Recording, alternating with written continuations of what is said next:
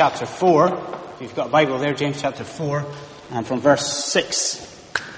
Verse 6. Okay, so as we had in our studies of Ezra, and even as we've had a couple of times already in our sermon series looking at the letter of James, so tonight we've got another one of those to be continued moments. Tonight we've got another one of those follow-ups or sequels, if you like, because this passage of Scripture from 6 to 10, it is integrally connected to what we looked at before, to the passage of Scripture that we looked at not last week, 2 weeks ago. And I won't put you on the spot, okay? But can you remember what that portion of Scripture was all about? 2 weeks ago we looked at Christian infighting. That's what we looked at. We looked at Christian squabbling and bickering in the church. And we saw that often comes from problems with passions, problems with a kind of selfish desire that we have. And we saw that it comes from the problem of a lack of prayer, didn't we? And then we saw that it also squabbling comes from pollution from the world. And crucially, this is the main thing here, crucially, we ended with verse 6.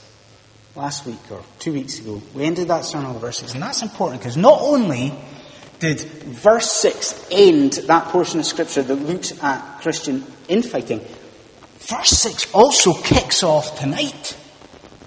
Verse 6 is the kind of launch pad for what we're going to look at. Verse 6, certainly the second half of verse 6, if you like, it's the kind of caption for what we're going to do tonight. Look at the second part of verse 6. This is the phrase. Get this phrase. God gives grace. To who? To the humble. God gives grace to the humble. That is the core. That's everything about tonight's sermon. God gives grace to the humble. Okay. And we see that idea of humility, that idea of submission, we see that is the sort of main theme here. We see it in the way that this section of Scripture that James has written, we see it in the way that this section is constructed. Now, I know, whenever a minister or a pastor talks about, technical stuff like how a section is constructed, a section of Scripture is put together, some people sort of develop narcolepsy and fall asleep. But I would urge you not to do that, because what we've got is just a straightforward thing here. What we see is what's called an inclusio.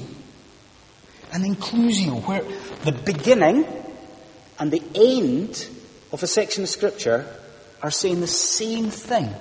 Do you see that? The beginning and the end are saying the same thing. Look at the beginning of the section in verse 7. Do you see that? Verse 7. It says, submit yourselves to God. Okay? Now look to the end of the section and look at verse 10. You see it? We've had submit yourselves to God. Now what do we have? Humble yourselves before the Lord. Submit yourselves. Humble yourselves. You see it? They're really, really similar. It's the same idea in the Greek. Both verses are calling for humility. Both verses are calling for us to actively put ourselves under the lordship of Christ. To actively do that. They're both calling for us to humble ourselves in every area of our lives. And what we're going to do tonight, for a short time together, is going to sound crazy. Because what we're going to do is we are going to look at the stuff on the shelf. The stuff on the shelf. You see, we've seen that there are bookends. Yeah? We've seen that there is a beginning and an end here, and that they're saying the same thing. Well, what we're going to do is not look at the bookends, we're going to look at the stuff on the shelf. We're going to look at the stuff that is in the middle of the section. We're going to look at the meat of the section. Why? Because what we learn here is the how-to of the section. We learn in the middle portion how to submit to God. We learn how to actively submit to Him and seek humility. So we'll look at the stuff on the shelf, the middle section. And what we'll do to do that predictably is look at 3 points, 3 aspects from these verses. So let's pause and take a deep breath and let's examine these verses together. Okay, how do we submit ourselves to God? How do we submit ourselves to God? The first aspect, we refuse our adversary. That's what we do. We refuse our adversary.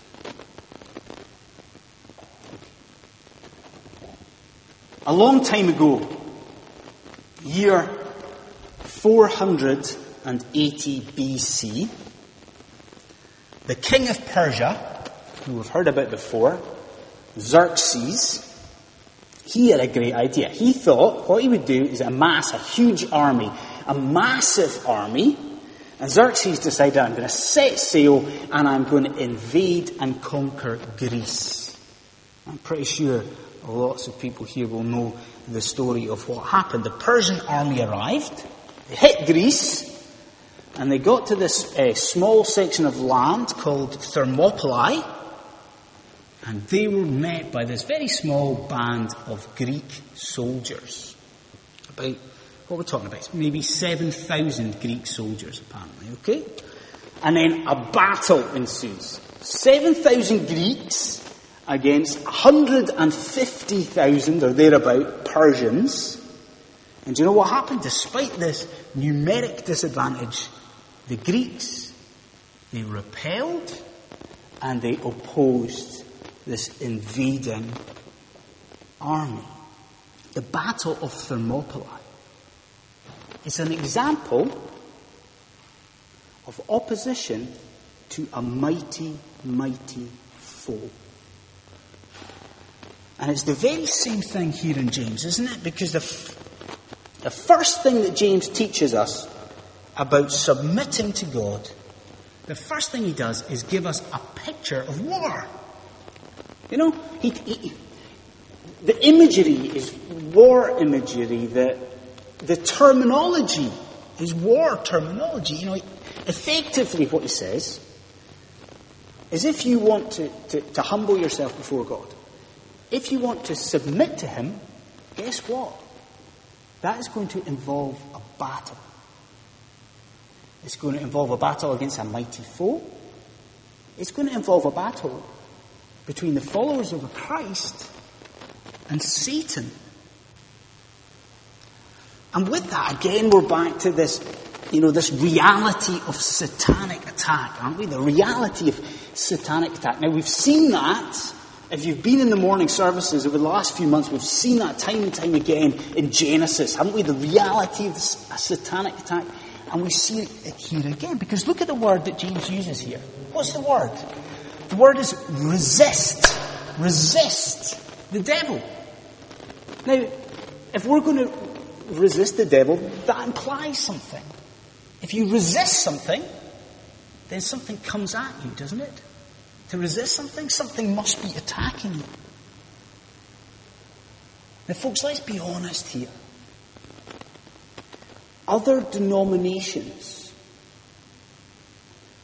other professing Christians perhaps have a more well-rounded, a deeper, a more effective theology on this stuff than we do.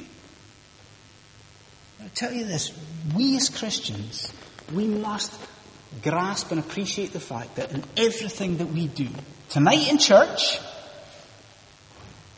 and in your life tomorrow, and in your workplace, or whatever it is, we must appreciate that there is an unseen, and very often, an underestimated spiritual battle going on. There is a spiritual battle going on. Okay. So we get it. We see that there's the reality of satanic attack. But okay, how do we respond to the fact that Satan is going to come at us? How do we respond to that sort of opposition? Well, the words resist, isn't it? The words resist. Now that takes us back to Thermopylae, doesn't it? It takes us back to that sort of small Greek army that we're talking about. Because what did they do? They resisted. They kind of, if you like, they drew a line in the sand, those 7,000 people. And they said, well, that's fine, but we are going to stand here and we're going to take it. We're going to stand our ground. We're going to oppose this invading, advancing army. And really that is the example we have here. Satan is going to come at us. And we are not to embrace that invasion. We are to stand our ground and oppose our foe. Sounds okay. But I hear you ask, how does that work practically? Practically speaking, how do we resist the devil? Well, have you followed the news this week? You've been plugged into the BBC website. If you have, you'll know that, I think it was just a few days ago that Elmore Leonard died at the age of 87, I think the guy was. Leonard was the author of a number of books, crime fiction, I think, and some westerns and that sort of thing. So I read a few tributes, the obituary and all that sort of thing, to Elmore Leonard. And you know, each of the tributes, I read about 3 or 4 tributes to the guy, to this author, and each of them actually said the very same thing. They all said that for any kind of wannabe or budding novelist, any wannabe writer out there, then Elmore Leonard was a cracking example to follow. He was a great example to follow. And do you know what? That's the sort of thing that Scripture does for us when it comes to resisting the devil. Scripture gives us examples to follow. What do I mean?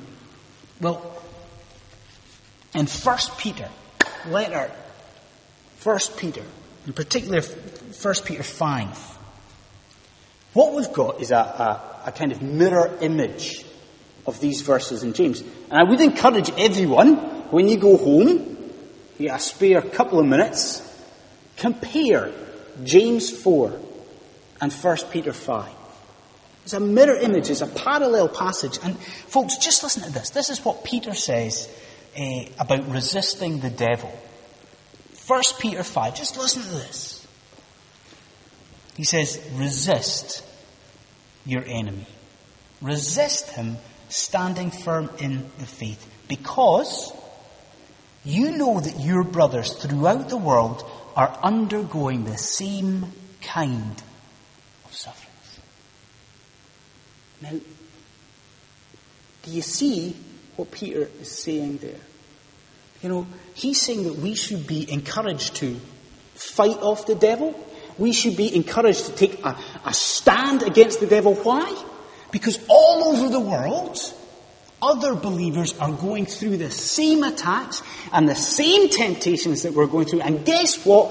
They are being given the power to oppose. They are coming through these attacks and through these temptations. So Scripture gives us the example of other believers to follow when the devil attacks us. But come on. You know, your mind's going to the same place as mine, isn't it? When it comes to resisting the devil, Scripture gives us the example of the Lord Jesus Christ, doesn't it? You know, think about the temptations of Jesus Christ. Think about the fact that Jesus stood firm. You know, Jesus resisted the devil when the devil came at him with everything that he had. You know, he came at him. And he came at him again. And friends, See what that victory, Christ's victory over Satan, means for us. It means that, unlike Thermopylae, where the Greeks were actually, they took a good stand against these Persians, the 7,000 Greeks, that they were ultimately defeated. Well, unlike Thermopylae, because of what Christ has done, we now have the power in him to oppose the devil. We can resist our adversity. And I'll tell you this, look at the great promise we have if we do that. Do you see it? Look at the rest of verse 7. What does it say? Resist the devil, and he will flee from you. He will. Promised, he will flee from you. So friends, let's be, this week, go out in the world, let's be prayerfully aware that there is a spiritual battle going on. But let's also resolve to resist the devil and to bow to the authority of God. Okay. Refuse our adversity. Okay, let's think about the next thing. Let's think about the fact that if we're going to submit to God, we must also return to our King. Return to our King. And in the first point there, I took you back in history. I took you back in time, didn't I? Back to 480 BC or whenever it was. For this point, let me take you back, not quite as far back in time. Let me take you back to 1863. Let's go to America and a speech by Abraham Lincoln. Okay? And this was a speech given on the American National Day of Prayer. Okay, so this is what Lincoln said on that day. He said, this is good words from Lincoln. He said, "We Americans have grown in number, wealth, and power as no other nation has.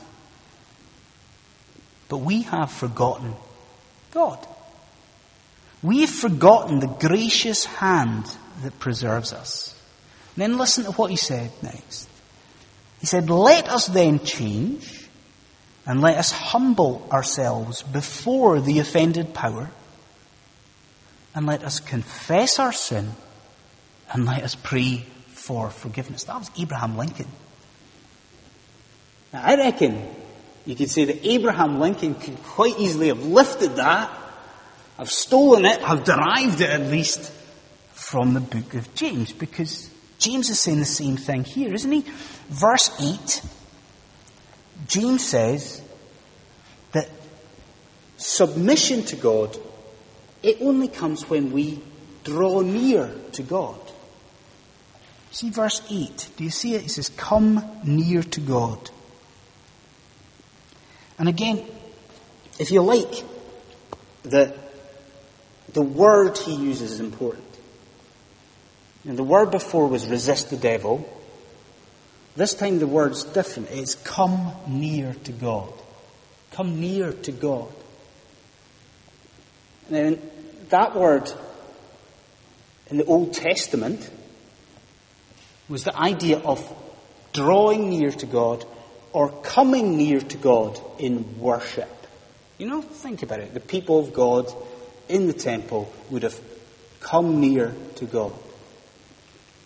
That's not what James is saying at all. Not a bit of it. This idea here is more like a return to God. He's writing to Christians. Remember these Christians scattered all over the place? And he's encouraging them to return. Return to God. Do you know what this is? It is a call to repentance. That's what it is. And look how he enhances that call to repentance. What does he go on to say? He says, "Come near to God," and then how does he say that we do that? Come near to God, wash your hands, you sinners. Purify your hearts. Wash your hands, purify your hearts. You know what he's saying? Repent with an internal and an external repentance. This is a call to complete, holistic change. Your hands, your heart. I'll tell you what this is. This is a clarion call from James. It is a call to wake up and put off our wickedness and return to God. But again, the question is always the same. It is, how do we apply it? A call to change, a call to come near to God. How do we apply it? Well, what newspaper do you read over the weekend? Are you Guardian readers? Are there Sun readers? I do hope not. Well, if you get the Times and you read the Times magazine, you'll perhaps be familiar with Caitlin Moran's weekly column, journalist in the Times magazine. And you know, the last few weeks, she's always banging on about what's called the 5-2 diet. The 5-2 diet. I don't know if you've heard of it or not. But it's the latest craze, basically, in trying to lose weight. 5-2 diet. 5 days of the week, you are able to eat pretty much whatever you want. Okay? So it appeals to a lot of people. But the other 2 days of the week, effectively, you fast. You get it? 5-2 diet. Are you a 5-2 Christian? Are you? 5 days of the week? Are you feasting on everything that the world has to offer? And yet you're only giving a portion, a small part of your week over to God? Are you? Are you perhaps a backslidden Christian tonight? You know, some people don't like that term, but is that what you are? Backslidden? You know, can you look back to a time where you were spiritually vibrant? You know, you were so excited about your faith. And is that time gone? Are you now somebody who is spiritually dry or spiritually lifeless? Well, if you are, do you know what James says here in these verses? He says, get a grip. That's what James says here. He says, come near to God. That is his plea. Now, friend, do you want to do that tonight? Do you want to end that spiritual desert and come back to God? I'll tell you this, that doesn't just happen. You know, you don't just say a quick, half-hearted prayer and suddenly things are great. You know, you're going to have to go home and you're going to have to get your Bible out and you're going to have to read it. And you have to do that tomorrow. And you're going to have to get down on your knees and you're going to have to pray more than you have been praying. And you're going to have to pray by yourself, close that bedroom door and pray. But you're also going to have to pray with the people you live with. Pray with your family. And you're going to have to pray with your church, with your congregation. Now I ask you, do you want to do that? And I ask you, will you do that? Because look again at what is on offer. It is amazing. Look at verse 8. Come near to God. And what's going to happen? Come near to God. And he will come near to you. Isn't that amazing? Isn't it? That spiritual life can be reignited. Come near to God. Okay. So we've seen this, the whole thing's about humbling ourselves before God. We've seen that. We've seen that if we want to do that, if we're going to submit to God, then we have to resist that enemy. And that we have to change our ways, James says, and we have to come back to God on bended knee. Let's end. Third thing. We must also regret our wickedness. We must regret our wickedness. Now, again, I'm basing my illustrations on what's happening in the news, it seems. But, if you've had the BBC website or you've had the news on, then you know that the world just now is an increasingly violent place.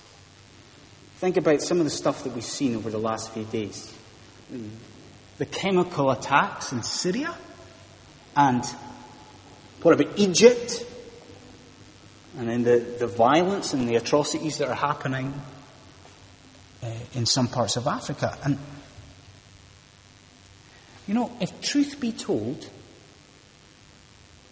sometimes we can find ourselves becoming hardened to that, can't we? We've got the news on, and there's a story of another car bombing in the Middle East. And we've heard that so often that it's almost like it goes in one ear and out the other. We don't react properly to a scene of wickedness. And as James closes here, that's what he warns us of. He warns us that as Christians, we can react incorrectly to our own sin and to our own wickedness. Look what he says in verse 9 here. He says, verse 9, please have a look if your Bibles are open. He says, Christians should, you should, grieve, mourn, and wail as we consider our sin. Grieve, mourn, and wail. Now, we saw that in the last series that we looked at in the evening, didn't we? Do you remember that? In Ezra, we were looking at. We saw Ezra pull out his beard and pull out his hair. He grieved, he mourned, he wailed. He did that because of sin. That was the common Old Testament reaction to sin amongst the prophets. But it's also the same in the New Testament, isn't it? Think about 1 Corinthians chapter 5. Paul rebukes the people in Corinth, and he says, you shouldn't be taking pride in your sin. No, you should be mourning over it. The word he uses is grieve. You should be grieving over your sin. And it's that same consistent biblical reaction to sin that James is reasserting here. He's saying, friends, you want to submit to God? Well, guess what's going to happen? If you want to humble yourself before God, do you know what that will be accompanied by? In fact, do you know what that will be preceded by? If we're going to humble ourselves before God, that will be preceded by anguish, sorrow at our own wickedness, sorrow at our own sin. And again, how do we apply that? Ask yourself, what does this call to grieve and mourn mean? Practically speaking. When James says, what does he say? When he says, change your laughter to mourning and your joy to gloom, what does that mean? Does that mean that we've got to sort of cut about the place and walk about the place looking really sad all the time as Christians? Is that what he's calling for? Change your laughter to gloom? Is he saying that when we come to church, that we've just got to grimace and look intensely miserable the whole time? Is that what James is saying? No. That's not what James is saying. Do you know what James is doing? He is throwing us back to something else that he's already said in this chapter. He's throwing us back to this idea of friendship with the world. You see, the world laughs at sin, doesn't it? The world, it takes sin lightly. You know that, don't you? Your colleagues tomorrow morning, they don't see the gravity of offending God. Think about London. It's almost like immorality is a kind of badge of honour in this city, isn't it? It's almost like immorality is a kind of competition. The people around us, they're trying to be immoral quickly, and they're trying to be the most immoral person. And what James is saying here is he's saying that attitude out there can infiltrate us. That attitude, that carefree attitude to sin, it can infiltrate the heart of the Christian. And so, I ask you, in all seriousness, have the sins, your sins, of the last few days, have they really played in your mind? Just now as you consider the sins of your last week, does your heart fill with anguish and sorrow? Does your sin, does it breed a sense of almost loss and mourning? Do you grieve over it? And if you don't, is it perhaps the case that you have become hardened to your own sin of wickedness? He says, grieve, mourn, and wail. So tonight, we have seen the how-to of submission. We're to resist the devil, come near to God, and grieve over our sin. I just want to end with this. I want to end with a reminder of who it is that we are to submit ourselves to. Who are we to submit ourselves to? Well, what are we? We are Christians. And it is to Jesus Christ that we must bow. And we began our service. What was the psalm? We began singing tonight with Psalm 8. Psalm 8.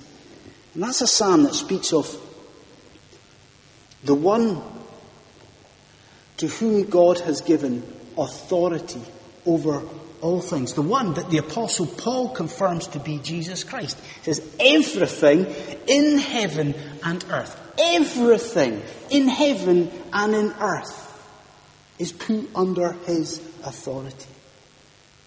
And if we bow to him, if we bow tonight to Jesus Christ in submission, what's going to happen? Well, look how it ends in verse 10. In verse 10, we're told that if we humble ourselves, Christ will lift us up. We will be lifted up if we humble ourselves. If we bow before God, Christ will lift us up. And do you know what will happen? We will receive the promise that we started the sermon with. Do you remember that? The promise of verse 6. If we humble ourselves, what happens? God gives grace to the humble. He gives grace to the humble. So that's it.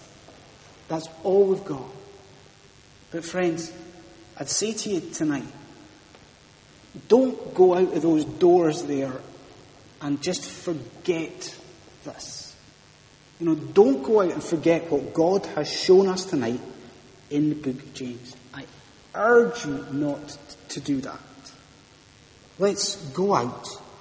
Let's live this out. And let's submit wholeheartedly to Jesus Christ, our Lord. Let's pray.